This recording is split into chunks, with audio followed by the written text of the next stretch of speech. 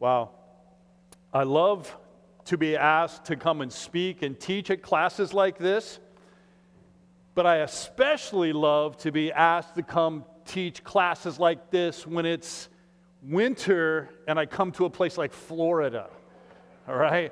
So it's not just because it's a warm place that I'm excited to be here, but that sure does put the sugar on top. So it snowed, 5, 6 inches. I'm from Minneapolis, or I live in Minneapolis anyway. It snowed 5 or 6 inches the day before I left, and it made it that much sweeter to be getting on a plane and heading to Florida, right? Is anybody here not from Florida, but you're from the Midwest somewhere where it's cold? And all right, anybody from Iowa? Oh, nobody from Iowa. Okay, I'm from Iowa. Anybody from Minnesota? Minnesota, oh, don't you know? Yeah, you betcha. Okay. All right, well, I'm really excited to be here. And has it been a good 6 weeks so far? Feel like you have been challenged, convicted, have learned some things? Good. Well, let me introduce you really quick to my family. This is my wife. Nikki, we've been married 28 years. And my 2 daughters, both adopted from the country of Laos. My daughter Lily on the left, the older one, and my youngest is 14, still at home, and her name's Liana. And before we adopted them in Laos, we have 2 foster sons that, not officially through the foster system, but we were working in Southern California, and they were gangbangers and got saved through our ministry, and then came to live with us, and we homeschooled them and all through college. And this is our son Tony. He's a missionary in East Asia now. And then our son Pine, he's serving God still in Southern California. So not bad to go from gangbangers to missionaries and serving God. Anybody here have kids that are adopted? All right. Yeah. When you have kids that are adopted, sometimes you get asked dumb questions like, well, do you have any real kids? Right? And I'm like, well, if these kids aren't real, they sure eat a lot, right? And then they say, well, I mean, any of your own. And I'm saying, yeah, these are my kids. And then I want to say, but just because you gave birth to your kids, if you think they're your kids, you're mistaken, right? Because whether we have our kids through birth or through adoption, they're a gift from God, and we raise them for Him, to live and serve Him. And so tonight is the end of the class. How many of you would honestly say you're kind of glad to get your, Wednesday nights back? Or you wish the class would go on? Okay, maybe you wish it would go on. How many of you would say, I've learned a lot, but now I'm not sure what to do with all that I've learned? Okay, some of you thinking that. So that's kind of my job tonight, is to kind of land it and let us know what do we do with all that we've learned. And so this lesson is, I don't know exactly what it's titled, but it's something about being a global Christian. And if you didn't know before you started this class, I'm sure you've learned by now that our God is a global God. And this class hasn't been about turning you into a missionary necessarily, right? But it has been about seeing you live as a global Christian. Our God is a global God, and we need to be global Christians. Well, what exactly is a global Christian? Well, we actually have a definition. And a global Christian is one who understands God's heart for the world and strategically lives their life in such a way that wherever they are, whatever they do, they're striving to see Him glorified among the nations, right? So it says one who understands God's heart. Now, how do we understand God's heart? Through the Word, amen? And the first couple of weeks were in the Word looking at this meta-narrative, right, through Scripture. Did you guys learn from Genesis to Revelation, understanding God's heart, His passion, His desire to be glorified, to be known and glorified and worshiped among all nations? So a global Christian is one who understands God's heart from His Word and His heart for the world. So you not only learn about God's Word, but you also learn about God's world, right? In the last few weeks, you heard about the task and where the task has been finished, where it's not finished, what it's going to take to finish the task. I think last week you heard from Greg Allen and his wife, and Iuna gave her testimony. Isn't that incredible? She's such a good communicator. And that gives us a good picture of what that finished task looks like. If somebody actually goes to a people group and learns the language and shares the gospel and then brings people to Christ and see what it looks like to finish that task among a people group. So, you've learned about God's Word, God's world, and then this definition says that a global Christian strategically lives their life in such a way that wherever they are, whatever they do, they're striving to see Him glorified among all nations. And so you notice that has nothing to do with location, right? It's about a lifestyle. And so you've learned about God's Word, God's world, and tonight I'm going to talk about God's work. What are the ways that we can live as a global Christian right here are we in Naples? Okay, right here in Naples, all right? And so there's actually 5 ways to live as a global Christian. Intercessor, goer, sender, welcomer, and mobilizer. 5 different ways we can live as a global Christian. And so I'm actually just going to go through each one of those, and I'll tell you right now, I got a lot to say, and I know I'm not going to get through all 5 of those. But we will hit as many as we can. So I've been involved in the missions world for about 35 plus years, right? Which is incredible because I'm only 29. All right, I hope you're not laughing because you think I look old. Do I look red though? Because this white boy from Minnesota was out in the sun today, just taking in the rays. I haven't had sun since like Halloween last year, and it's been sweet. But I've been involved over 35 plus years, and in different ways over that whole time. So the best way I would describe myself is, over the last 35 plus years, I've been a global Christian. So actually, 4 of these 5 I've done as full-time jobs. The only one I haven't done full-time is intercessor. I've not found a way to get to somebody to pay me to pray. But I have done all the others as full-time jobs. So what I'm going to do is I'm just going to start going through that list and give you the biblical basis behind it. And my goal is for each one of those to give you some practical actions that you can take where you are in response to everything you've learned from this class. All right? So if you're taking notes, there will be practical steps that you can write down and you can live out as a result of the things you've learned going through this class. So that's kind of what we're going to do, where we're going to head. So let me pray, and then we'll get into the first way to live as a global Christian. Father, I thank you so much for this church and for those from this church that have committed to come to this class and have committed the last 7 weeks to be here. I thank you for the things that they've learned. And I pray now as we just kind of finish off these 7 weeks, and as we look at ways that we can live, Lord, to see you glorified among the nations. I pray that tonight would just be biblical and practical. And Lord, we could just take what we learned tonight and respond in obedience to your word. And I pray in Jesus' name, amen. All right, the first one is an informed intercessor. One way to live as a global Christian is live as an informed intercessor. And the definition there, what that means is an informed intercessor stands in the gap for unreached peoples. And you've learned what an unreached people group is. Have you learned those definitions and those kinds of things? Yes? Yes? Okay. All right. So, informed intercessor. So, take your Bibles and turn to Matthew chapter 9. Matthew chapter 9.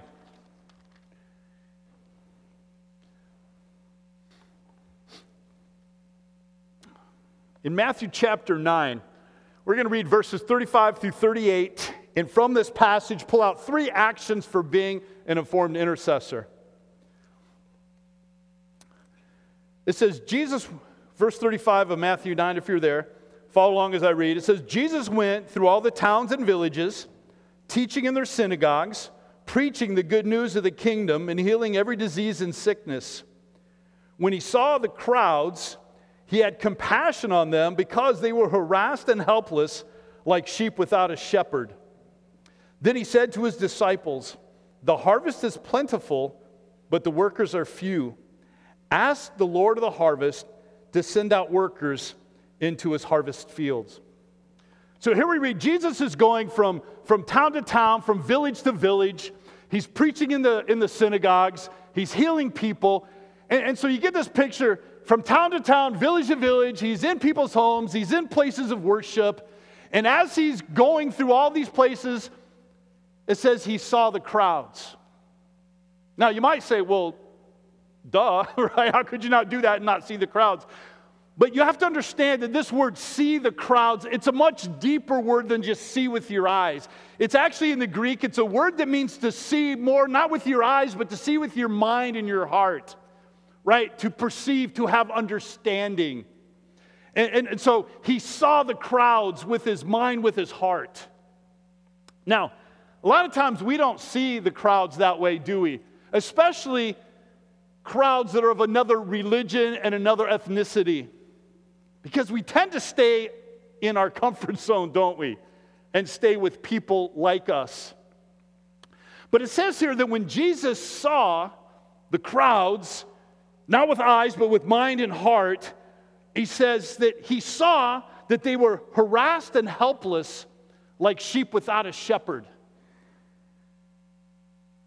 Now, let's get that picture, harassed and helpless like sheep without a shepherd.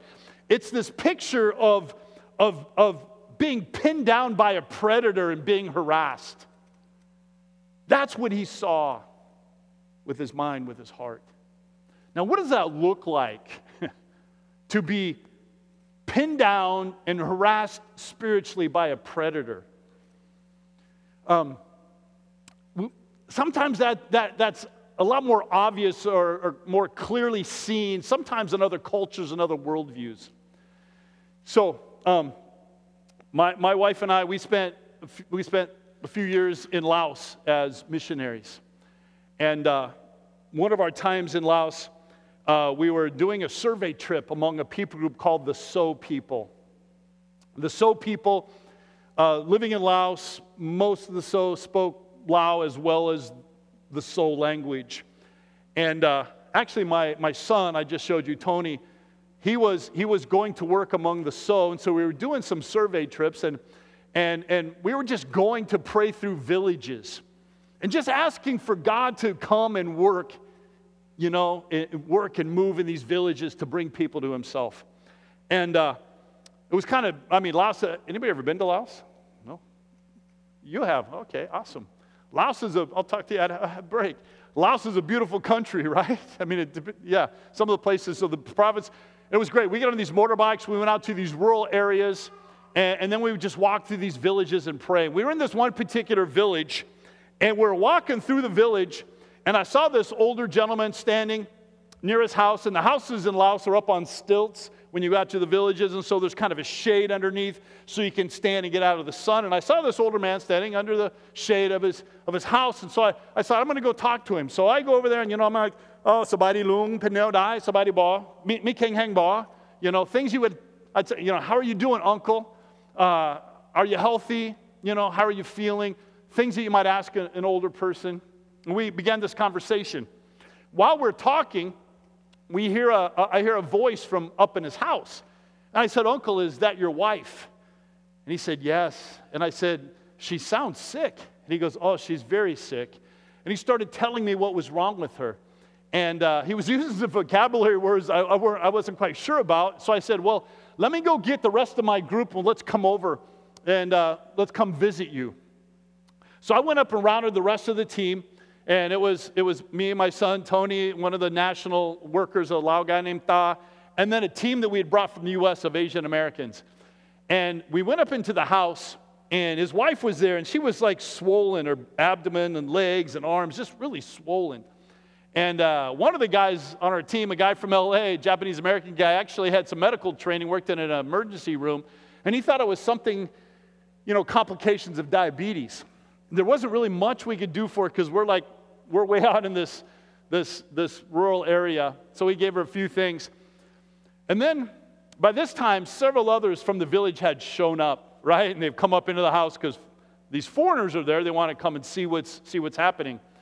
And so our Lao national worker, Tha, he began to ask Uncle and all those there, he said, do you know where sickness comes from? You know, we see a lot of sickness and death around us. Do you know where it comes from? And they're like, no, we don't know. And he said, well, can I tell you? Well, yeah, if you know, tell us. And so he goes into a story beginning with creation to Christ. And kind of the strategy was to find people that were open like that, and then they would actually come back and spend several days in that village teaching them through about 50 lessons from creation to Christ. But he went in to tell just a shorter version, about 15 minutes, creation to Christ, and talked about how God created the world, and then how sin came into the world and death through sin. And then he said, after he got to the end, he said, Uncle, he said, could I come back and teach you more about this story? And Uncle said, well, I have to ask the spirits first. So he got up and he went over in the corner of the room and he knelt there for a little while, and then he came back. And we asked him, well, Uncle, what did the spirits say? And he said, they want to know who came to visit me today. You see, Uncle wasn't about to do anything that threatened the appeasement of those spirits. He was in bondage to them. That's what it looks like to be harassed and helpless, to be pinned down and harassed by a predator. So as Jesus saw this, he was moved with compassion, right? Now, I'm a part of a ministry in Minneapolis called Engage Global, and we're a missions mobilization ministry. And every week from January to Thanksgiving, we have a different church in our building going through our training. And one of the things we do in our training is we teach people to go out and see the crowds, not with their eyes, but with their heart, with their mind and their heart. And so I want to give you just a little taste of what it's like to see the crowds. And that's actually step one. I'm going to give you a little taste of what it's like to see the crowds. All right, so I'm going to show some slides up here, and there'll be two pictures side by side. One picture will be from Minnesota, and the other picture will be from somewhere else in the world. And each slide, we're going to take a little vote, how many to see if you know which one's from Minnesota and which one's from somewhere else in the world. All right? How many think the picture on your left, is Minnesota? Raise your hand. Okay? How many think the picture on the right is Minnesota? Raise your hand. All right? And a lot of you aren't voting.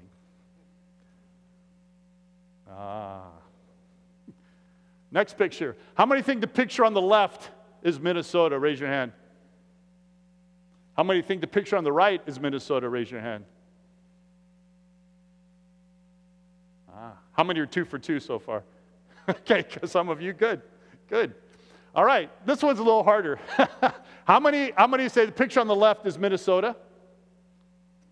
Okay, how many think picture on the right is Minnesota? Good job. All right.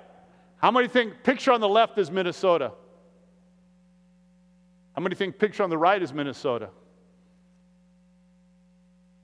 Oh, anybody perfect so far? Okay, a couple ladies back there, okay, a few people. All right. How many think the picture on the left is Minnesota? Okay. I think less people are now voting. I've got enough wrong. Okay. How many think the one on the right is Minnesota? Okay, most of you think that one, and you are right. And then, how many think the picture on the left is Minnesota? A few. What about the picture on the right? All right. So you can see Minnesota is a very diverse place, and the people have come from all over the world there. We got tribals, Hindus, Muslims, and Buddhists, and people are living out their same cultural and religious practices much the same way they did in their home country. And so one of the things we do in our training, we bring people in and we teach them how to go out and see the crowds, right? How to see the crowds. Now, I'll have to admit that a lot of times church groups that come to go out and see the crowds, many times, especially when we're talking about the religious crowds, they go out, rather than with compassion, they go out with contempt because of what the people believe. And they rather argue than love. So one of the principles that we teach in our training is engage the person, not the religion. Because engaging the religion only leads to arguments. You know, listen, this is in 2 Timothy chapter 2, verses 23 through 26. Listen to what Paul wrote to young Timothy.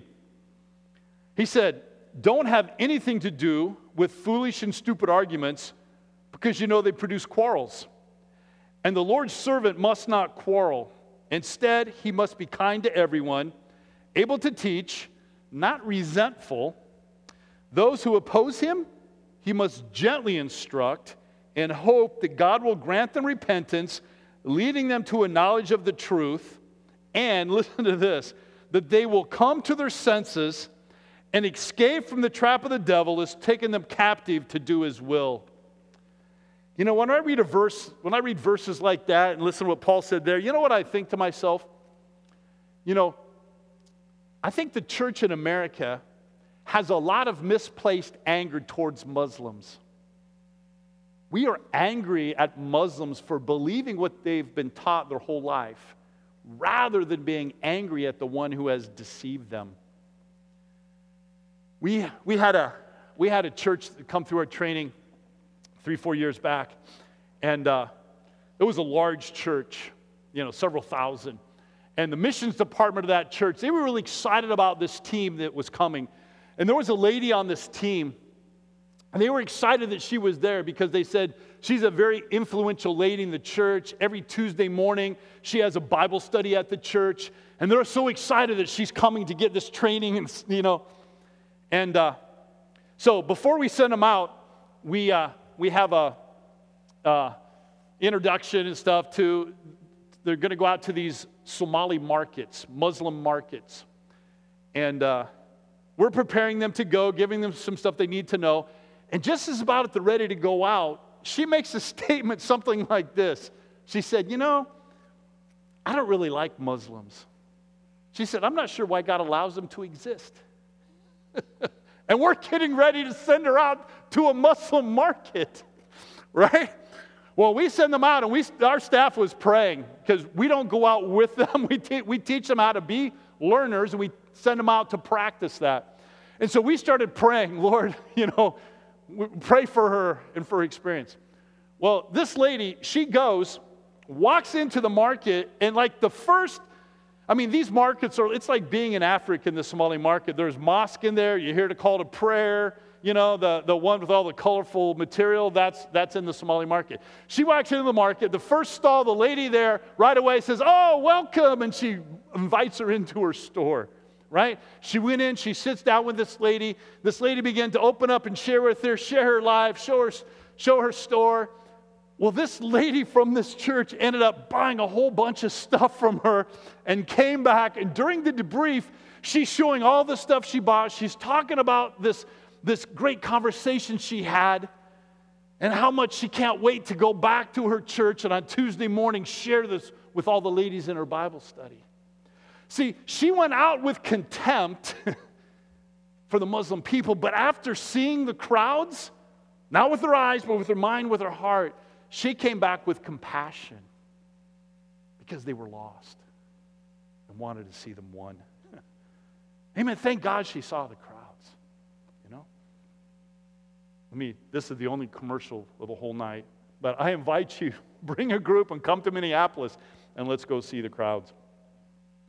So he saw the crowds, and he was moved with compassion, and so he turns to the disciples, and what does he say?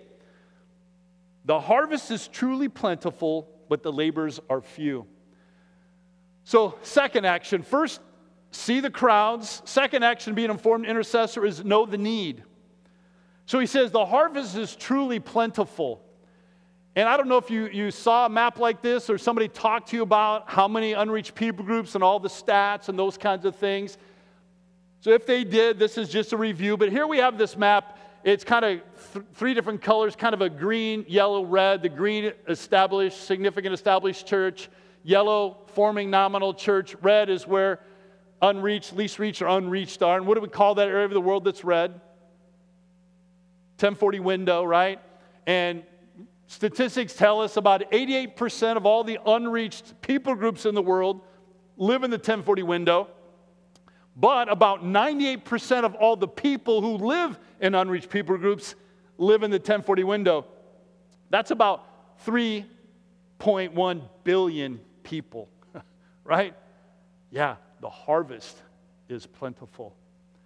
If we take a picture of the 1040 window, a close-up, this picture here, rather than all the countries being red, they're actually color-coded by the major religious blocks in the 1040 window. And there's 5 major religious blocks, and the way we can remember those 5 religions is through the acrostic thumb. So the T is tribal. Now, tribal, there's no one country that's just tribal groups, tribal religions, but there actually exist in all of those countries. And then the H is in the yellow, Hindu, that's in the yellow. And then U is unreligious, and that's basically China and North Korea, the atheistic governments. M is Muslim, and that's represented by all the green countries. And then B is Buddhist, and they're in the orange. And so Satan is using the strongholds of religion to deceive the nations. Right? So, Jesus said in his day, and it's true in our day, the harvest is truly plentiful. But then he said, the laborers are few. And I don't know if you talked about it in one of the classes during these last few weeks, but research tells us that only 1 out of every 10 missionaries sent from U.S. churches actually goes to unreached peoples in the 1040 window. So yes, the harvest is plentiful, but even still today, the laborers are few. Now, we don't have a problem understanding the harvest is plentiful because we can look all around us in our neighborhoods and city and we see all kinds of lost people, right? But we may have trouble understanding exactly what it means that says the laborers are few, right? I mean, we actually have a lot of laborers. Look how many laborers are just in this room alone to reach the people in this city. And this is just one church of others, right? Now, whether the workers are doing the work, that's another sermon altogether, right? But what does it look like to live in a place where the workers are truly few, right? Well, my wife and I moved to a place like that. When we moved to Laos, we lived up 4,000 feet up in the mountains in a city called Phonsawan. And Phonsawan, translated into English, means Heaven's Hill. So I lived in Heaven's Hill, right? Beautiful place. And Laos was a growing economy, and we lived in the provincial capital. And so Laos doesn't give a missionary visa, so we had to have some other kind of a visa to be there. So we opened up a vocational center, and my wife and I were teaching English. And we wanted to get the leaders in the community, the heads of families, the decision makers. So we opened up on Monday, Wednesday, Friday evening classes. And so those students we had coming, they were government leaders there in the province. They were business people doing business with neighboring countries, those kinds of things. So I describe this to let you know this isn't like some isolated jungle village somewhere. This is a provincial capital. These guys are driving trucks and cars, nice trucks. Not as nice as Naples, but some of them. There are a lot of nice cars around here.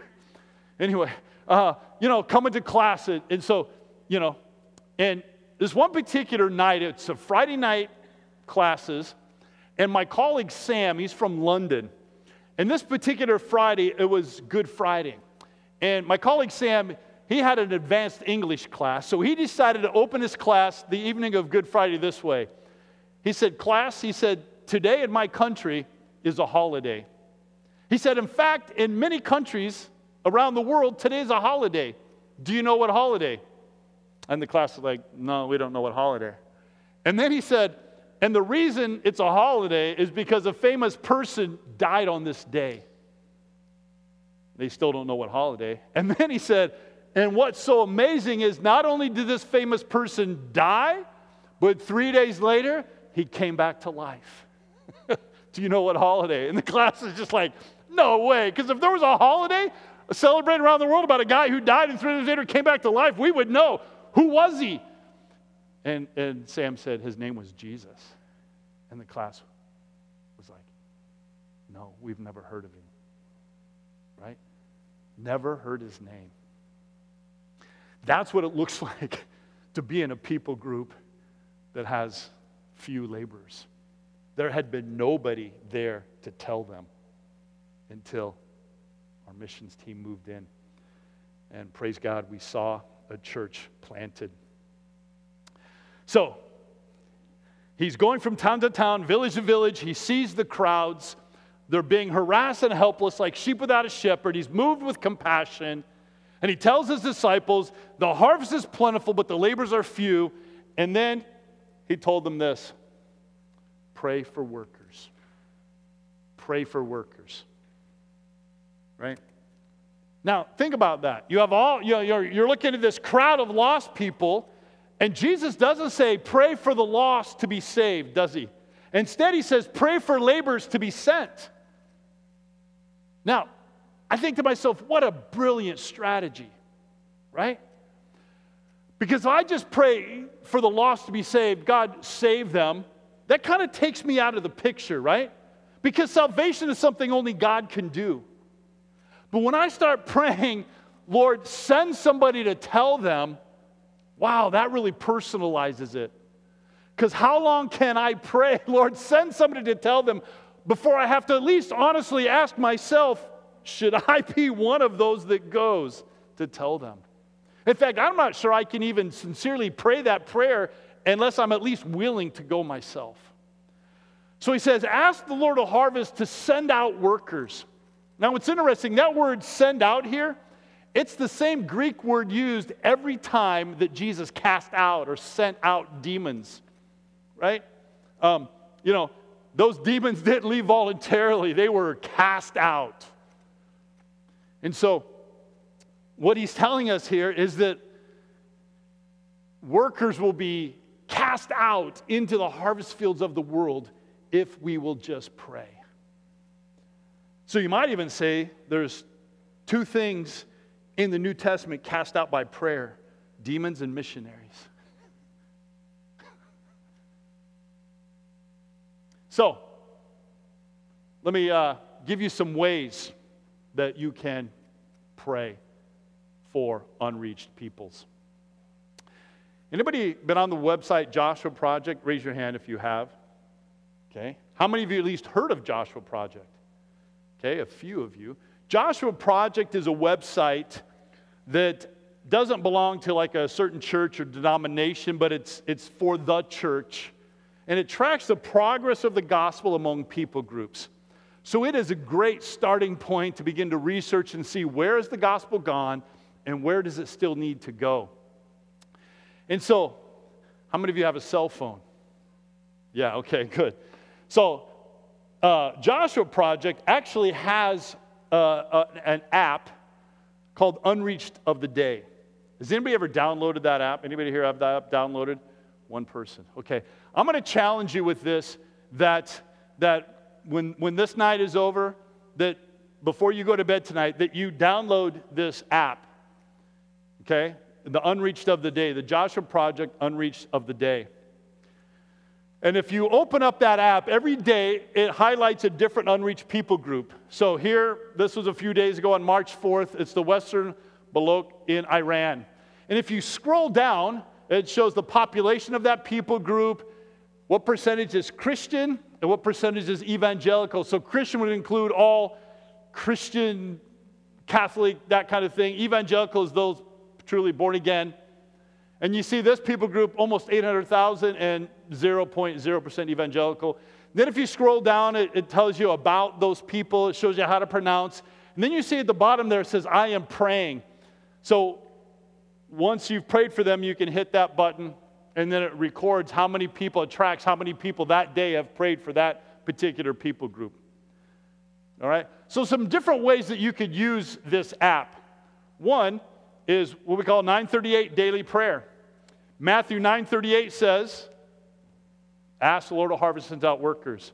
So what our staff has done is we've set our alarm for 9:38 every day. And at 9:38, when the alarm goes off, stop, pick up my phone, I open up the app, I just read real quick, it only takes a couple minutes, and then I pray for that people group. What a simple way every day to pray and ask the Lord of the harvest to send laborers. Another way is family devotions, right? My youngest, 14, still at home. She's in 8th grade. Every morning before we leave for school, we have family devotions. We're going through the book of Mark right now. And then when we pray, we open up this app. We see who's the unreached people group of the day, and we read about them, and then we pray. Because I want my daughter to understand that there are millions beyond access to the gospel.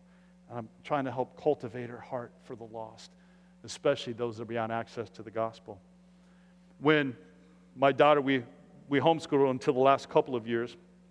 Now she's at a small private Christian school. But her and my older daughter, when they were both homeschooled, we would do this every morning, and we would pull out, we had a map of the world, and we would read that unreached people group. We'd find the country, we'd read about them, and then we'd put our finger on that country, and we would pray for that people group that day. Some simple ways to just begin to build that global vision. How about small group? Do you guys have small groups here? Okay. And if you're in a small group, do you usually pray at small group? There's probably some point in the small group that you pray. Well, what if, we're not talking about starting something new, but what if a part of your small group and part of that prayer time, what if you also just took a couple extra minutes and opened up that app and prayed for the unreached people group of the day? Simple thing to do. But now you're not only doing it yourself, now you're mobilizing others to do it as well. How about Sunday morning service? Right? Well, I was just talking to you about my friend in Athens that planted a church. Right, planted a church a year ago. A young guy went through our training, and now we're coaching him in his church plant and trying to build a real global vision in his church. And so every Sunday morning, as a part of the morning service, they pray for the unreached people group that day. And he says it's having a great impact on his people because every Sunday, first of all, it's something they do every Sunday, so they begin to realize this is part of who we are as a church and as believers, right? And then every week they're looking at these people groups that are, 800,000 people, and they have 0% Christian. And it's starting to convict. And people say, we need to do something about that.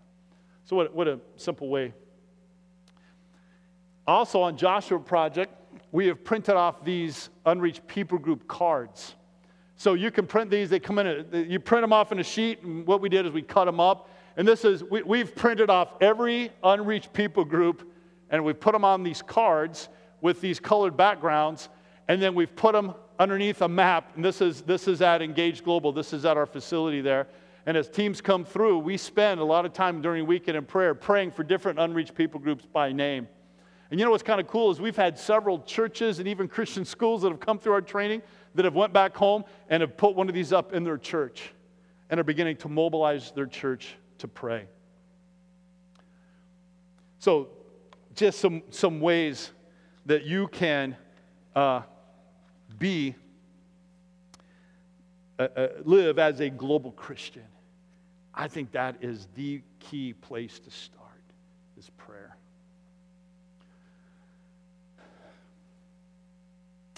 Second, global goer.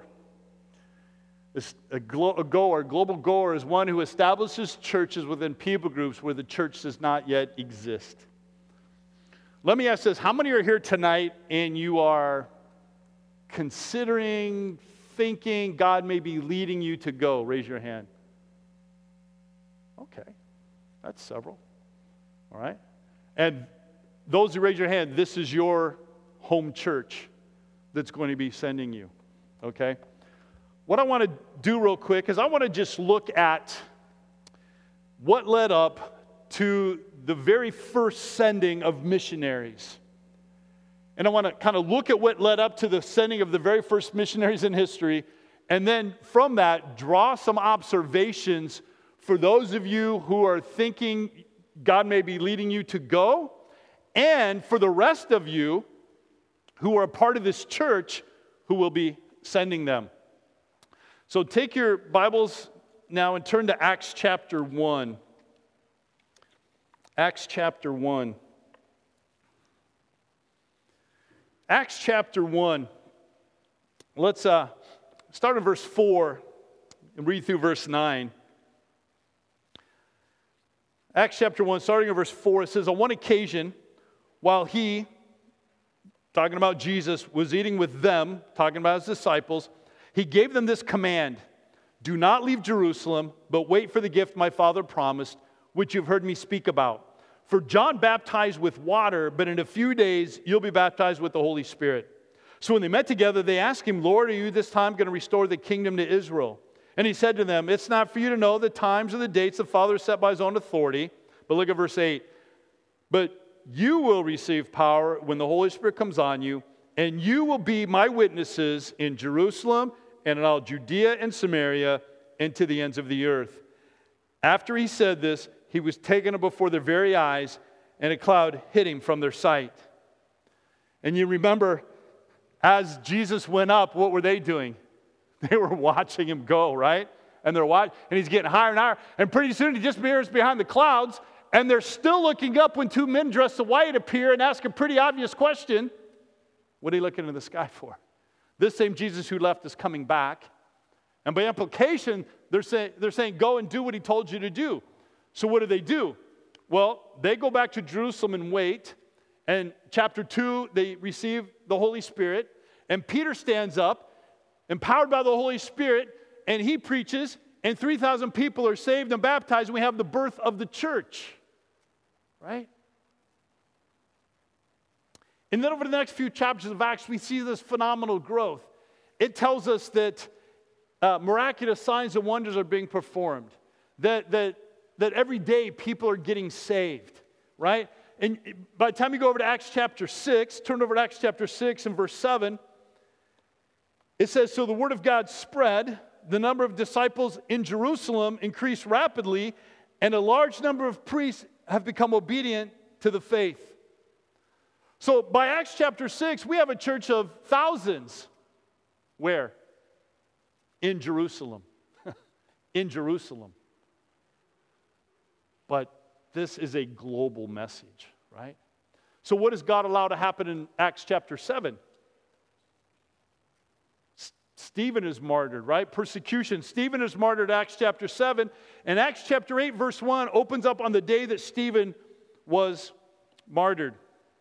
In Acts chapter 8, starting in verse 1, it says, and Saul was there giving approval to his death, talking about Stephen. And it says, on that day, a great persecution broke out against the church in Jerusalem, and all except the apostles were scattered throughout where? Judea and Samaria. And look down to verse 4. Those who've been scattered preached the word wherever they went. Now the gospel is beginning to cross some geographic borders on the way to the ends of the earth. Amen? And by the way, who humanly speaking, who was responsible to take the gospel, begin to take the gospel across these geographic borders to the ends of the earth? What does it say there? Verse 4, you know who? They. They. It doesn't even say their names, does it? Who were they? You know who they are? Average, ordinary church members like me and you that were scattered by persecution. Those are the ones that God used to get this gospel beginning to go to the ends of the earth. Now, if God used they, average, ordinary church members, to get this movement started, who do you suppose God's going to use to finish this movement and getting gospel to every last tribe, language, tongue, and nation? They. Yeah. Average, ordinary church members like me and you. Right? Now, some of those that were scattered, though, went farther than Judea and Samaria. So turn over to chapter 11, Acts chapter 11. Acts chapter 11, go to verse 19. It says, "Now those who have been scattered by the persecution in connection with Stephen traveled as far as Phoenicia, Cyprus, and Antioch, telling the message only to Jews." So yes, the gospel is crossing geographic borders and it's spreading, but it's spreading only to Jews, right? But look at verse 20.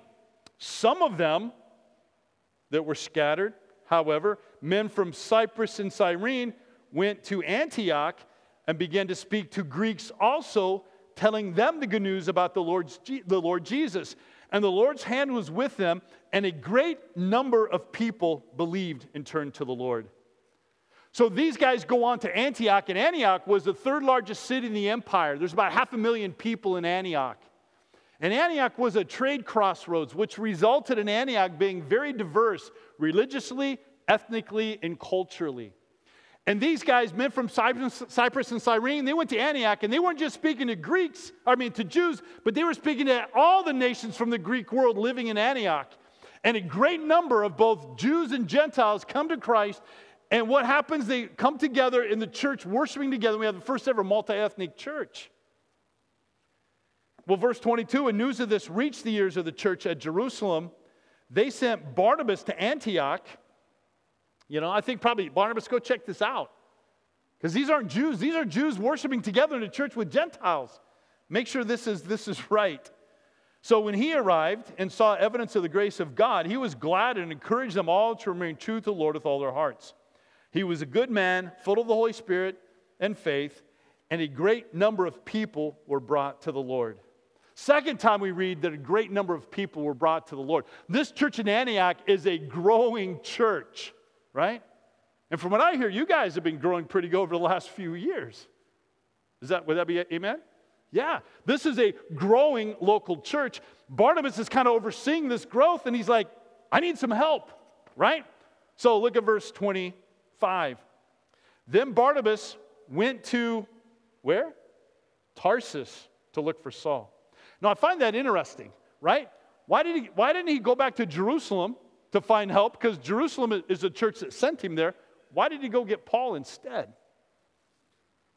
Well, there was a strong Jewish prejudice that existed in the early church, right? And I think Barnabas knew that these believers in Jerusalem, they're probably too Jewish to accept what's going on here in Antioch. Because Barnabas didn't grow up in Jerusalem. He grew up outside of Jerusalem. He grew up in the Greek world. He was a Hellenistic Jew, right? The men from Cyprus and Cyrene, they weren't from Jerusalem. They had grown up. They were Hellenistic Jews. And Saul, who becomes Paul as well grew up as a Hellenistic Jew. I think it's a brilliant strategy of Barnabas. He knew if I bring these Jews from Jewish believers from Jerusalem, this is going to be a little extreme for them to handle Jews and Gentiles worshiping God together. So he instead goes to get Paul. And when he found him, he brought him to Antioch. And look at this. For a whole year, Barnabas and Saul met with the church and taught great numbers of people. Right? So we have twice great numbers of people were brought to faith, and now Paul and Barnabas are teaching a great numbers of people. Right? Disciples, making disciples in the local church. And disciples were first called Christians at Antioch. I think that's significant because now they're not being identified as Jews and Gentiles, but they're being identified as Christians. It's the first time since the day of Pentecost that this vision of one body is being realized. And now that this model of integration exists, missionaries can be sent. So look over in Acts chapter 13. It says, in the church at Antioch, there were prophets and teachers. And who were the prophets and teachers, the leaders of the church? Well, there was Barnabas, Simeon called Niger, Lucius of Cyrene, Manaen, who had been brought up with Herod the Tetrarch, and Saul. So you see this very diverse leadership, right? They were from North Africa, the Middle East, and rich and poor and black and white. And verse 2 says, while they were worshiping the Lord and fasting, The Holy Spirit said, "Set apart for me Barnabas and Saul for the work to which I have called them." So after they'd fasted and prayed, they placed their hands on them and sent them off. And so here we have the very first church in history to intentionally send missionaries. And so they're sent off, and they go to the island of Cyprus. They're in Salamis and Paphos, and they go up to Antioch and Pisidia, and then they go to Iconium, they go to Lystra, and then they go to Derbe. So turn over to Acts chapter 14. Acts chapter 14, starting in verse 21. They go to Derbe, and it says, 21, they preached the good news in that city and won a large number of disciples. Then they returned to Lystra, Iconium, and Antioch, strengthening the disciples and encouraging them to remain true to the faith. "We must go through many hardships to enter the kingdom of God," they said. Paul and Barnabas appointed elders for them in each church, and with prayer and fasting committed them to the Lord, in whom they had put their trust. After going through Pisidia, they came into Pamphylia, and when they preached the word in Perga, they went down to preached the word. When they preached the word in Perga, they went down to Italia, and from Italia they sailed back to Antioch, where they'd been committed to the grace of God for the work they had now completed. What was the work they completed? They preached the gospel, they made disciples, and they planted churches. That is the primary work of missions, right? Missionaries may go do other things, right? Right, Luke? Agriculture will get you into those places, but the ultimate goal is to see the church planted. Holy Spirit says, set them apart for the work that I've called them to, and then it says when the work was completed, they came home. And verse 27, on arriving there, they gathered the church together and reported all that God had done through them and how he had opened the door of faith to the Gentiles, to the nations. Wouldn't you love to have been in that report, in that service when they reported? They talked about how we preached and we saw Jews convert to follow Jesus.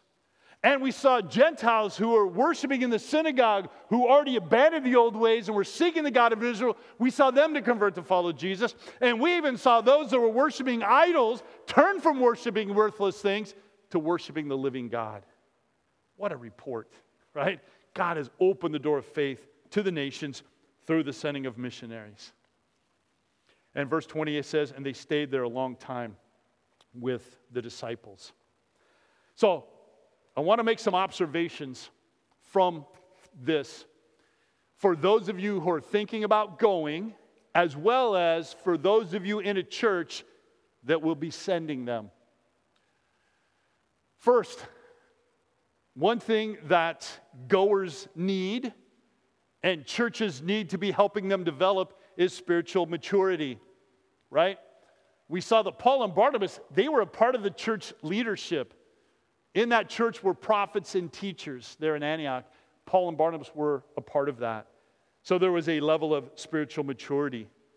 So if you're thinking about going, I have to ask, how's your walk with God? Are you growing? Are you walking in freedom? Have you maybe hooked up with one of the older believers here? And by older, I mean they've been a Christian a long time. Maybe gray hair too, but having them disciple you and help you in your relationship with Christ. Number two, you need to have ministry experience. Remember, it says Paul and Barnabas, they taught great numbers of people in the local church. They were disciples making disciples in the local church. They were leading people to Christ. They were discipling people, teaching them, helping others grow in their faith. So I got to ask, if you're thinking about going, have you ever led anybody to Christ? Do you know how to disciple somebody?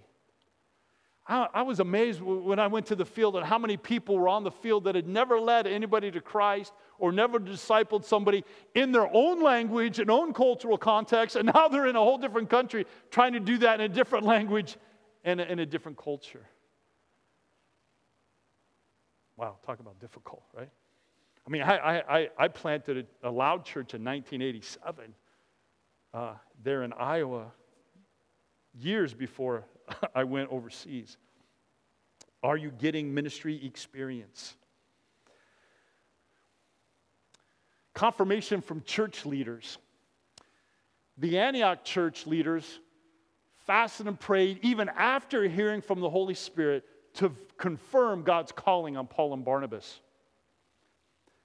Now, a lot of mobilization happens outside of the local church, in a conference or a class, even like this one. Now, this class, you guys are all, is anybody here that's not from this church taking this class? Okay, just a couple of people. Yeah. But a lot of times when I go to teach at classes like this, there's multiple churches attending, which is great. I have a problem with. I go and teach, but what happens a lot of times is somebody will get mobilized and get awakened, and they'll start down this road to the nations by talking to agency leaders and making all these plans long before they ever speak to their church leaders. And then once all these plans are made, then they come back to their church leaders and they say, okay, this is what I'm going to do. This is what God's calling me to do, and this is where I'm going to go and what I'm going to do. Can you support me? Well, listen, going is not just between the goer and God, right? These church leaders, even after hearing from the Holy Spirit, spent more time to confirm God's calling in their life. Missionary training. Paul and Barnabas had cross-cultural ministry experience by growing up as a Hellenistic Jew in this multi-ethnic world, Greek world, as well as being part of a multi-ethnic church. So they had a lot of cross-cultural experience. But I would say especially if I look around, I see all white people but Matthias, right? Yeah. And so, are you getting outside of your comfort zone? Are you if you're thinking about going, do you have any cross-cultural friendships? Are you spending time with people from another culture, another religion, another religious block? And have you thought about maybe going to get some training, how to learn language, how to learn culture? Let me go on. Pre-filled preparation. Paul and Barnabas, the Holy Spirit said, set them apart. So they were set apart before being sent, indicating there was a time of preparation, right? There was a time of preparation. Let me just say this. Missions is urgent, but it's not frantic, right? It's urgent, but it's not frantic. There's a lot of things to do to get prepared to go. Raising up supporters, raising up prayer supporters, building relationships, getting to know your local church. A lot of things to do in preparing to go. Next, there was a commissioning. Paul and Barnabas received a commission from the church as the leaders placed their hands on them and sent them off.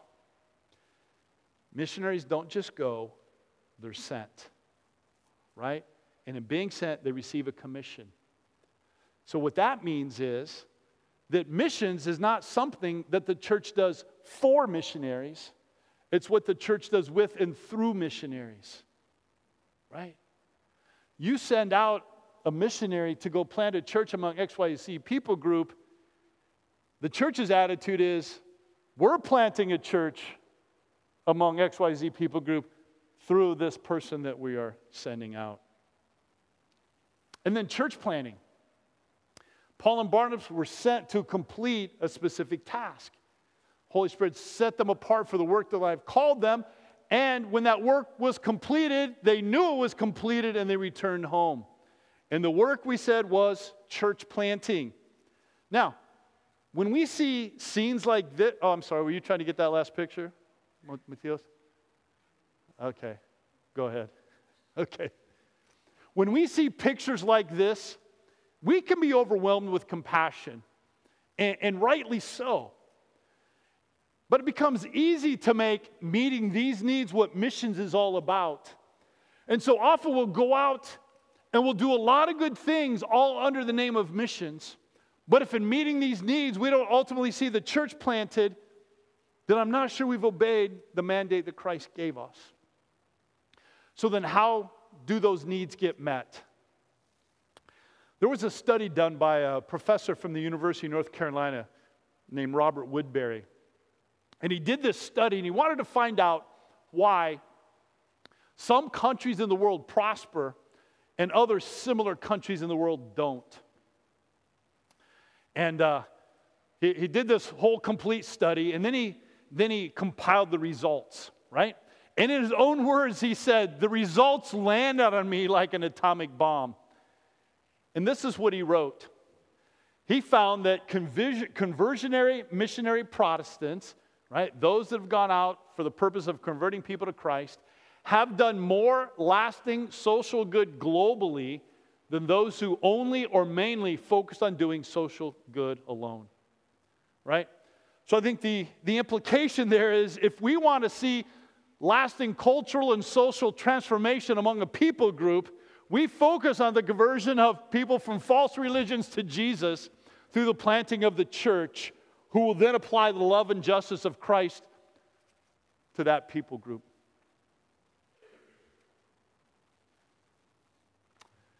Continuing, we see accountability, right? They remained accountable. They came back and reported to the church. In fact, after Paul's second missionary journey, he came back again to Antioch and spent time there with the believers. And the third time, he doesn't make it to Antioch because he gets arrested and goes to Rome. Then we saw they took their home assignments, right? They returned home and they stayed there a long time with the disciples, right? Both being ministered to and ministering, right?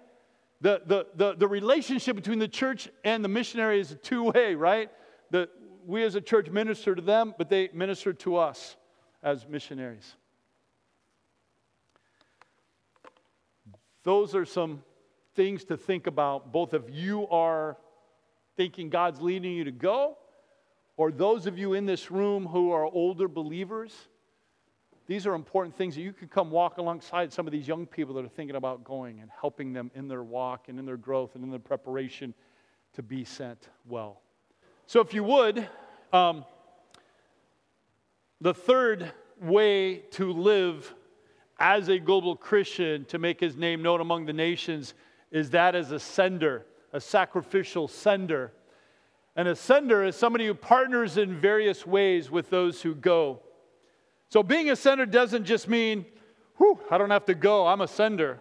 No, it means you're living with the same passion and commitment to see the nations brought to Christ, but you're doing it in the role of a sender. So go back to Acts chapter 13. I want to go back to Acts chapter 13.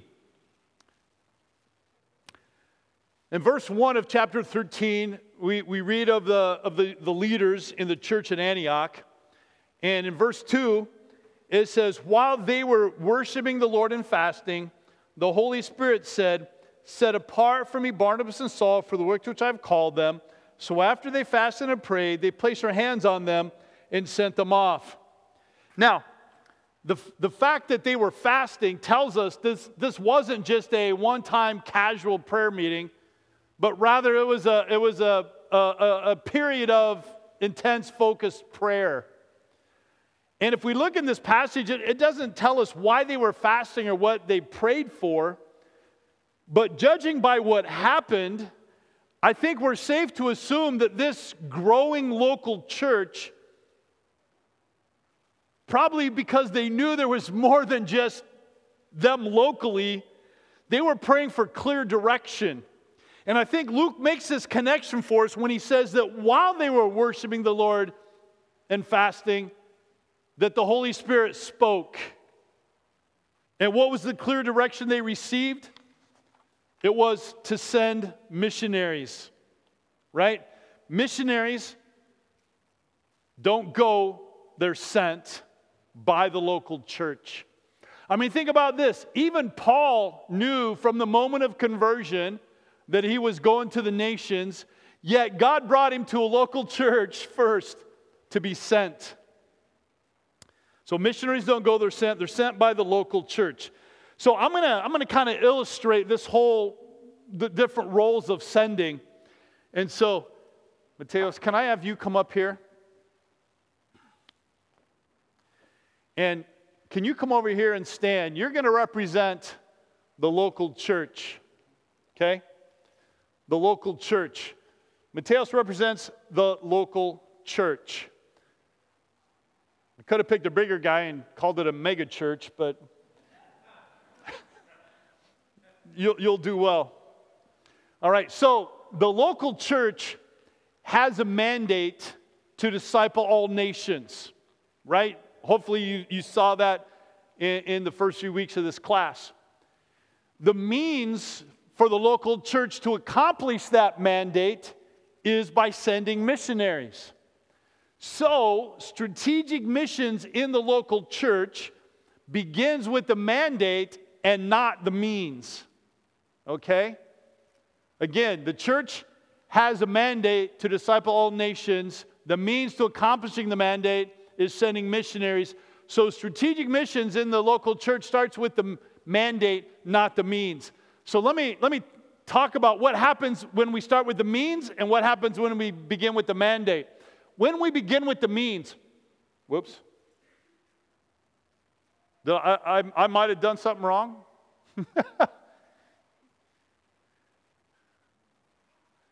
I know, I caught you by surprise, Noah, sorry. There we go. Okay, a church that begins with the means, sending missionaries. The missions focus in that church becomes on supporting missionaries, right? The question is, who are we going to support? And so the mission strategy in that church becomes reactive. And as I told you, we have a different church going through our training every week from January to November. And this is what I see in so many churches, that missions in the church has evolved over time through reacting to appeals for money. So this very reactive mission strategy. And so in that church, the missions map is scattered locations. I don't know about you, I grew up in church like that where, in the lobby you've got a missions map and it's got the pins. And in this kind of church, pins are scattered all across the globe, right? In all different countries. And so the missions impact in that church is being measured by width. The old thinking was, the more pins we have and the more countries we have, the more we're doing for global missions. When the truth is that you're giving a little bit of money to a lot of people that you really don't know anything about. And so the missions attitude in that church is, missions, that's what the missionaries are doing. And I can tell you, as spending years as a missionary myself, I've been brought into those conferences, right? Where people, we're up the missionaries, where they put us up on the stage and we're the heroes. Doesn't matter what we've done, just the fact that we've gone makes us a hero. Such wrong thinking, right? And I'm looking at the crowd in the audience, the congregation, and they're thinking one of two things. Either one, I can never do what you're doing, or number two, I'm glad you're doing it, now I don't have to. Right? In fact, I have a friend who was a missionary in Africa. He said he was actually at a conference, and somebody came up to him and said that very thing. I'm really glad you're doing this, so I don't have to. So the missions engagement in that church is you end up with a church full of spectators, right? A church full of spectators. But what if we, as a local church, began with the mandate? Now the missions focus is on finishing the task. Right? Now it's on finishing the task. So the mission strategy is now proactive, because now we're asking the question, where has the task been finished and where is it not finished? And prioritizing there. And so then the missions map in that church, rather than scattered locations, we've got strategic placement. You still may have several pins, but they're only in one or two places, depending on the size of the church. And so now the missions impact is measured by depth rather than width. We know those missionaries. We know who they are. We know what they're doing. We're involved with them. We've been there. We've helped them in their long-term ministry. So now the missions attitude is, missions is what we are doing. We are planting a church in this country among this people group in partnership with those that we've sent. And so the missions engagement of that church is a church full of participants. And isn't that what we want? And isn't that what those who are sent want? They are sent well. So this local church has made a strategic focus on an unreached people group, all right? So, well, I hate to split you two up, but Camille, can you stand right here? And you're going to represent an unreached people group. So, Camille's going to represent the Gaozhong Miao. It's a people group in China, in southern China. We did some research among this people group. 1.3 Gaozhong Miao people. Their language is not in writing, so they have no Bible. They have no church, and there's no missionaries among them. Right? And this local church is making a strategic focus to bring this people group into the kingdom. Right? And so the vital link between the local church and its mission in the world, the vital link between the church and its mission in the world are missionaries. Right? Are missionaries. So this church, because they made a strategic focus, they don't have a wait and see strategy. Let's wait and see if somebody volunteers to go. They actually have a mobilize and recruit strategy. They're not reactive, they're proactive. And they've been watching Luke. And they said, you know what? We feel like Luke, maybe God is wanting us to send Luke. And so they've recruited Luke. So Luke, can I have you come up here?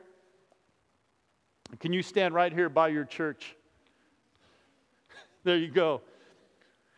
And so Luke is the vital link between the church and its mission in the world.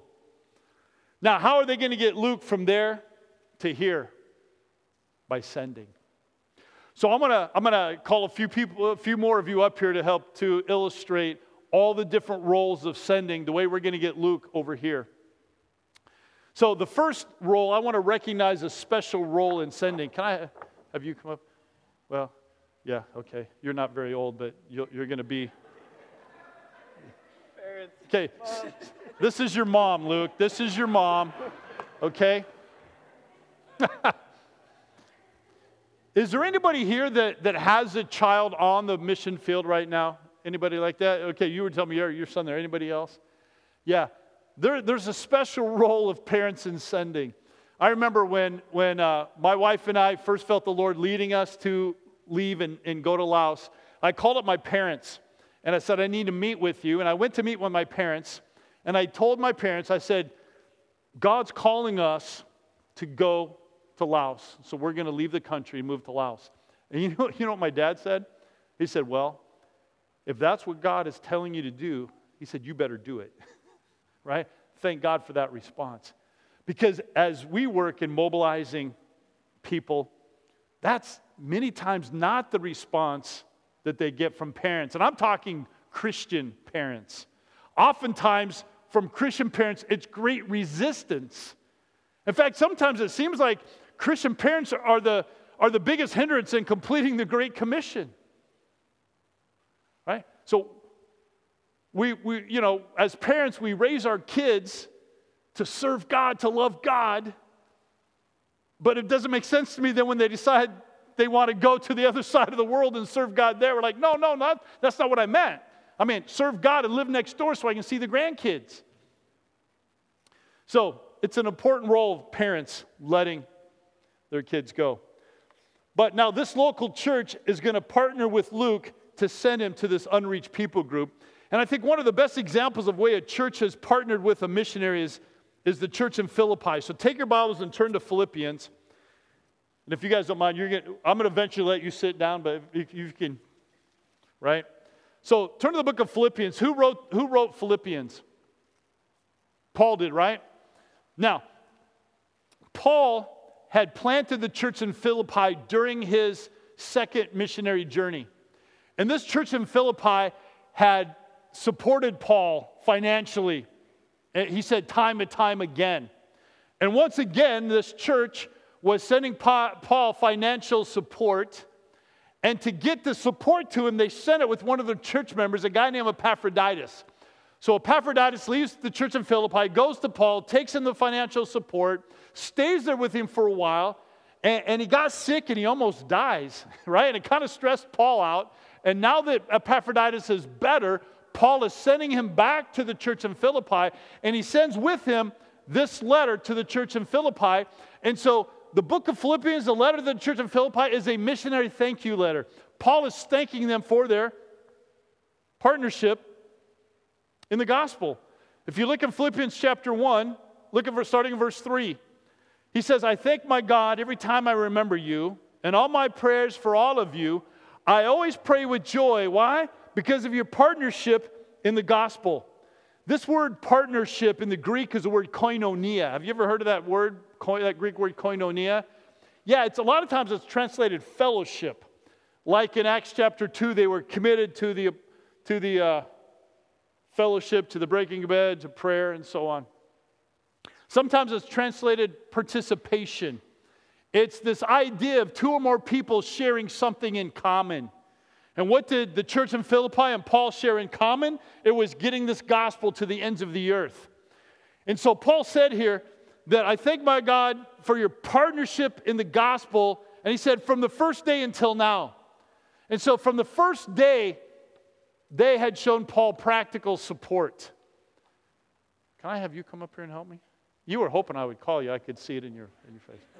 Okay, so take one step. You're just going to take one step each time we bring somebody up here, okay? So, practical support. Like right from the very first day that Paul showed up, they were, giving him a place to stay, feeding him food, taking care of those practical needs. And missionaries have a lot of practical needs. Think about Luke, right? Him and his wife. You're not married, right? We'll pretend. Him and his wife, they're going to sell their house and get ready to go, right? And between the time of selling their house and going, there's maybe a period of weeks or even a couple months where they have no place to stay. I know people have invited people like Luke into their home, say, here, stay with us as you prepare to go. Maybe they have a lot of things to do to get ready to sell their house and all that. I know teams that have gone and painted the house and made repairs and everything, get it ready to sell. A lot of different practical ways, right? And when Luke, every few years, he's going to come home on a home assignment, right? And when he comes back, him and his wife, they're not going to have a car, a phone, all those kinds of things. I remember when I came back, people giving us a phone to use and a car to drive and the things we needed to come back and do what we needed to do during a home assignment before we went back to the field. So there are a lot of ways that you can provide practical support. Looking in Philippians chapter 1, go down to verse 19. Paul says, for I know that through your prayers and the help given by the Spirit of Jesus Christ, what has happened to me will turn out for my deliverance. So, can I have you come up here? Thank you. So, there's not only practical support, but prayer support, right? Paul there, he said, I know prayer works, and I know you're praying, right? How many of you receive a prayer letter from a missionary? Raise your hand. Okay, a lot of you. Awesome. And how many of you pray for that missionary that you get their letter? Raise your hand. Awesome.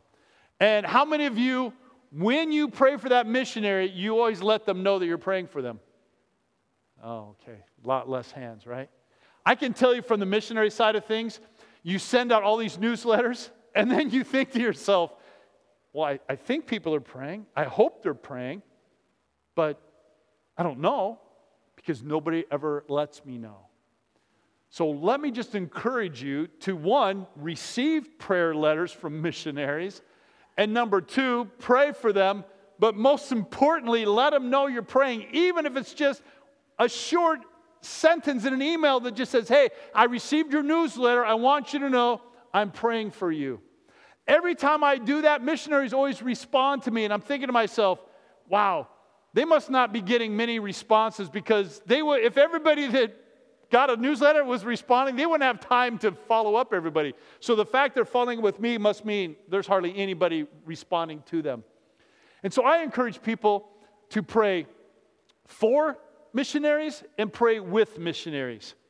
Now, by praying for missionaries means that I'm going to pray for their language learning. I'm going to pray for their, culture acquisition. I'm going to pray for their family, for their health, for those different things. But also praying with missionaries. I think the best example we have of praying with a missionary is J.O. Frazier. Anybody know who J.O. Frazier is? Ever heard of him? J.O. Frazier in 1908, at 21 years of age, graduate student in engineering, left England to go to China. And he spent a few years learning Chinese, but he wanted to bring one of the minority people groups in China into the kingdom. And so he went to work among the Li Su. And he spent several years learning the Li Su language and went to live among the Li Su. And he spent several years seeing little to no fruit. And he went through a time of real depression and discouragement. Well, then he mobilized a group of people in his home of England to pray for the Li Su people. And, the people back in England later wrote that he kept us so well informed, we felt like we lived next door to the Li Su as they began to pray for them, right? Eventually, J.O. Frazier saw this breakthrough, and hundreds and eventually thousands of Li Su came to Christ. And today, the Li Su are a Christian people group in China. Frazier eventually wrote this: I am feeling more and more that it is, after all, just the prayer of God's people that called down blessing upon the work, whether they are directly engaged in it or not. Paul may plant and Apollos water, but it is God who gives the increase, and this increase can be brought down from heaven by believing prayer, whether offered in China or England. If this is so, then Christians at home can do as much for foreign missions as those actually on the field. What I covet more than anything else is earnest, believing prayer. Frazier went on to say, I believe it will only be known on the last day how much has been accomplished in overseas missions by the prayers of earnest believers at home. Prayer is the primary work of missions. Next, can I have you come up? Provide emotional support. You look like a caring person. That's why I picked you for this one, right? Emotional support. Look at Philippians. Go to chapter 2, verses 25 through 30. Paul continued writing to this church. He says, but I think it necessary to send back to you Epaphroditus. And look how he describes Epaphroditus. He calls him my brother, fellow worker, and fellow soldier, who was also your messenger, whom you sent to take care of my needs. For he longs for all of you and is distressed because you heard he was ill. Indeed, he was ill and almost died, but God had mercy on him, and not him only, but also on me, to spare me sorrow upon sorrow. Therefore, I am all the more eager to send him, so that when you see him again, you may be glad, and I may have less anxiety. Now look what he says. Welcome him in the Lord with great joy, and honor men like him, because he almost died for the work of Christ, risking his life to make up for the help you could not give. So for the church to help take care of Paul, they sent Epaphroditus to personally care for his needs. And does it sound like Paul was pretty encouraged by his visit? Emotionally encouraged, right? In fact, he calls Epaphroditus' visit, he calls it the work of Christ. Isn't that encouraging? Missions is the work of Christ, but so is visiting and encouraging and supporting emotionally a mission on the field. That's also the work of Christ. Because I remember being on the field and we're seeing a church planted among our people group, and I remember wishing that somebody from my church would come and see what's going on, and nobody came. I didn't want a whole team. I don't need a whole team because, honestly, we're in a secure location, and a team would bring too much attention. But what if a couple people came and could see what God is doing and go back and report to the church? But yet, nobody came. So that is the work of Christ. And then, brother, can you come up? And yeah, I'll let you stand by. I think this is your wife, maybe. Oh, your sister. No, okay. Well, all right. Financial support. All right. Oh, man, should have gave him emotional support. He's the one that's making people laugh. And So turn over to Philippians chapter 4. By the end of this letter, then, Paul gets around to thanking him for the gift they sent. Philippians chapter 4, and starting in verse 14, Paul says, "It was good of you to share in my troubles. Moreover, as you Philippians know, in the early days of your acquaintance with the gospel, when I set out for Macedonia, not one church shared with me in the matter of giving and receiving, except you only. For even when I was in Thessalonica, you sent me aid again and again when I was in need. Not that I'm looking for a gift, but I'm looking for what may be credited to your account. I have received full payment and even more. I am amply supplied now that I've received the gift, received from Epaphroditus the gifts you sent." Isn't that great when a missionary says, "I am amply supplied"? I have what I need to focus on the work that I'm here to do. And he says, now that I've received this gift, I'm amply supplied. And look what he says about the gift. He says, these gifts you sent, they are a fragrant offering, an acceptable sacrifice pleasing to God. He said, what you've given is not to me, it's to God. You've given this to God to support his work. And then he says, my God shall supply all your needs according to his riches and glory. We all know that verse, don't we? And we often use that verse kind of as a catch-all that God's going to meet our needs even when we've been irresponsible financially. But actually, in the context, this promise is given in the context of giving to global missions. So, financially, supporting financially so that Luke is amply supplied, that he has everything he needs. Now, I'm going to have you move over a little bit. Can I have you come up? And you're going to represent a mission agency, all right? The church is the one who sends, right? The missionary sent out under the authority of the local church. And the church can do many things, but maybe not everything. So I think it's good for a local church to partner with a mission agency. And you want to partner with a mission agency that understands that the church is the one who sends, and they're coming alongside to support and to partner with and to help the local church, right? And so, like Greg and Julianne and the people last week from GSI, that's why our ministry loves to partner with them, because they understand that. So you have a mission agency. There's a few things the mission agency does, right? Can I have you come up? They take care of finances. You know, when I lived in the country of Laos, you know, with the mission agency I was with, you know, my supporters would send money to Denver, Colorado, and then they would process that money, and they would send it over to the international headquarters, and then from there to our field, and from the field to the country where I lived, right? And thank God for all those people that were good with numbers and finances to keep us straight between all the different countries. And then I lived in Laos, but I still lived in America, so I still had to pay taxes. But I'm in the U.S., and so they would do our taxes for us, and all these different kinds of financial help that they provided, right? Can I have you come? Yeah, you knew I was coming to you, right? You're like looking around, you're like, oh, okay. All right. Then there's an entry strategy, right? Luke is going to a difficult place, what we call a creative access nation. They don't give missionary visas. He's probably going to have to do some kind of a business and find some kind of way to be there.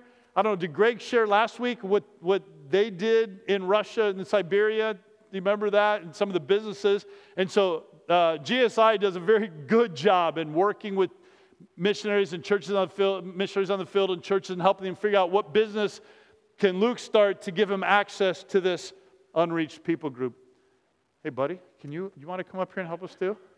Yeah, I know you're trying to get a picture. Is that your mom? Yeah. All right. So, also field staff, right? Like the agency I chose to go with, the one reason I chose is because of the field staff that they had. There was a guy that was working in Laos, older guy, but when he was 19, he had gone to Laos as a missionary, as a 19-year-old kid, was ended up in 1972, was ended up captured by the Viet Cong and walked to the Hanoi Hilton in Hanoi, Vietnam. Now, younger people, that's not a hotel, right? You older people know that was a prisoner of war camp. He was there when John McCain was there as a prisoner of war, right? 5 months, and then he got out, came back to North America, and then him and his buddy ended up going back, and they spent 22 years in Thailand, and now he was going into Laos, back into Laos. And so he ended up being my team leader. And so the stuff I learned from him on the field was awesome. All right. You look like a doctor. You'll be a doctor someday. So you can be the medical. All right. You probably need to, what's that? Her dad's a doctor. Wow, well, look at that. All right. So medical, right? When I was in Laos, we were up 4,000 feet up the mountains, and my wife and I were teaching English, and we come home. Both of us had kind of been sick, and I came from class, and I was really sick, but my wife was sick, so I'm trying to take care of her, but I just kept getting worse and worse. So finally, I told my wife, I just need to go to bed. I'm sorry, I can't care for you anymore. I'm getting too sick. And then in the middle of the night, I woke up and woke her up, and I said, you know what? This isn't just a stomach thing. There's something seriously going wrong. So she called our team leader, who called the doctor for our field in another country, and was consulting with him on the phone, and they determined it's probably an appendicitis, right? And I'm in so much pain, I don't even care what's going on. I'm just like dying in pain. But later, my team leader told me what was going on, and he was talking to the field doctor, and they were trying to decide, would it be more risky for me to wait and fly me to Bangkok for surgery, or would it be more risky to have me be operated in this little mountain hospital in Laos, right? And my team leader told me later, he said, being operated on in Laos, he said, I was concerned. They've never operated on anybody your size. So he said, I was afraid that they would either not use enough anesthesia and you'd wake up in the middle of the surgery, or they would use too much and you would never wake up, right? So thank God for field doctors and all that consulting that went on, and eventually they decided, so because of the agency and the medical insurance and all that, they actually had an airplane with 2 Thai doctors and 2 Thai nurses, flew from Bangkok, Thailand to Vientiane, Laos, got in a different airplane, flew up to the mountain where I was living, picked me up, flew me back to Vientiane, got a different plane, back to Bangkok where I had surgery, And thank God, because I went there, they did like a sonogram or something trying to find, they couldn't find my appendix there, so then they put me like a whole CAT scan. It was somehow tucked somewhere. I don't know, you're a doctor. Which side is my appendix? This one, okay. I can't even remember now. But it was like behind the organ or something, so I'm thinking, when I found all that, I'm thinking, man, if I'd have got surgery in Laos, that guy would have probably just been pulling out organs until he got to the, Thank God. And funny thing about being operated on in Asia, at least in Thailand and Laos. In Thailand, if you go to the auto mechanic to get a part changed in your car, when you go to pick up your car, they show you the part they took out to prove that they took it out. And so when I go in for surgery, I'm laying there. My first thing when I open my eyes, they put this jar in front of me, and there's my appendix looking at me. Right? But at least it was in a jar. Right? Because later, our landlord in Laos, up in that little mountain, her mother had her appendix out, and when we went to visit her in the hospital, she pulled this brown paper out of her pocket, unfolded it, and there was the appendix, and she showed us. So, yes, exactly. You want to come up here and help me? Take one more step over. And then the member care that an agency provides, whether it's, leadership development, or whether it's, sometimes, problems with homeschooling and questions with homeschooling a family on the field, or whether it might be, loneliness and dealing with, adjustments and all those kinds of things, but providing member care. Now, I want you to look up here, right? Look at how many different roles of sending it takes to get Luke from his local church to engage this unreached people group, right? So many different roles in sending, and look at all that, and I bet you every one of you here can do at least something, can't you? Every one of you can be involved at least in some way of being a sender and keeping a missionary like Luke on the field so we can engage this unreached people group and see the church planted and see this people group brought into the kingdom. Amen? That's worth doing. Yeah, give them a hand. Go ahead and lay your cards on top of here, and then you can go take a seat. Thank you very much.